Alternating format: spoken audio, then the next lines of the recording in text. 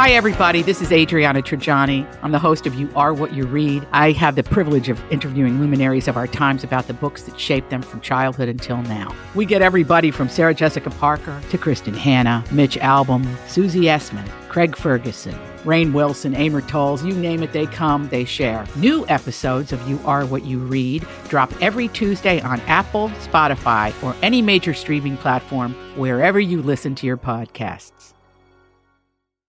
I need some dirt. This is a My Talk Dirt Alert. Up-to-the-minute entertainment and pop culture news heard at the top of every hour on My Talk 107.1. Yeah, that's really great. Could you please tell us what's going on? Camila Cabello is apologizing to fans after old Tumblr posts written by her resurfaced this week. The posts in question include racist memes that Camila shared back in 2012, several of which included the N-word and Asian racial slurs. She wrote on Twitter today, "When I was younger, I used language that I am deeply ashamed of and will regret forever." She said, "I was uneducated and ignorant, and once I became aware of the history and the weight of the true meaning behind this horrible and hurtful language, I was deeply embarrassed I ever used it."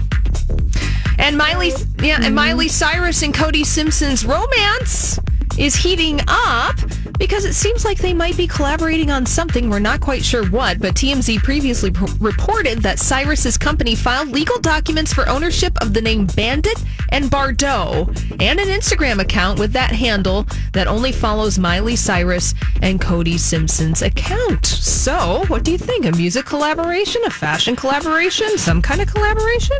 They're bored and they need something to do. Thank you for that wonderful Hollywood speak. And Kate Gosselin has been ordered to pay $1,500 in legal costs to her ex-husband, John Gosselin, who pursued her in court over filming, putting their kids on her show. That show, Kate Plus 8.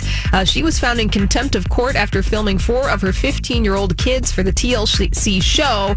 She's also been slapped with strict conditions for any future filming.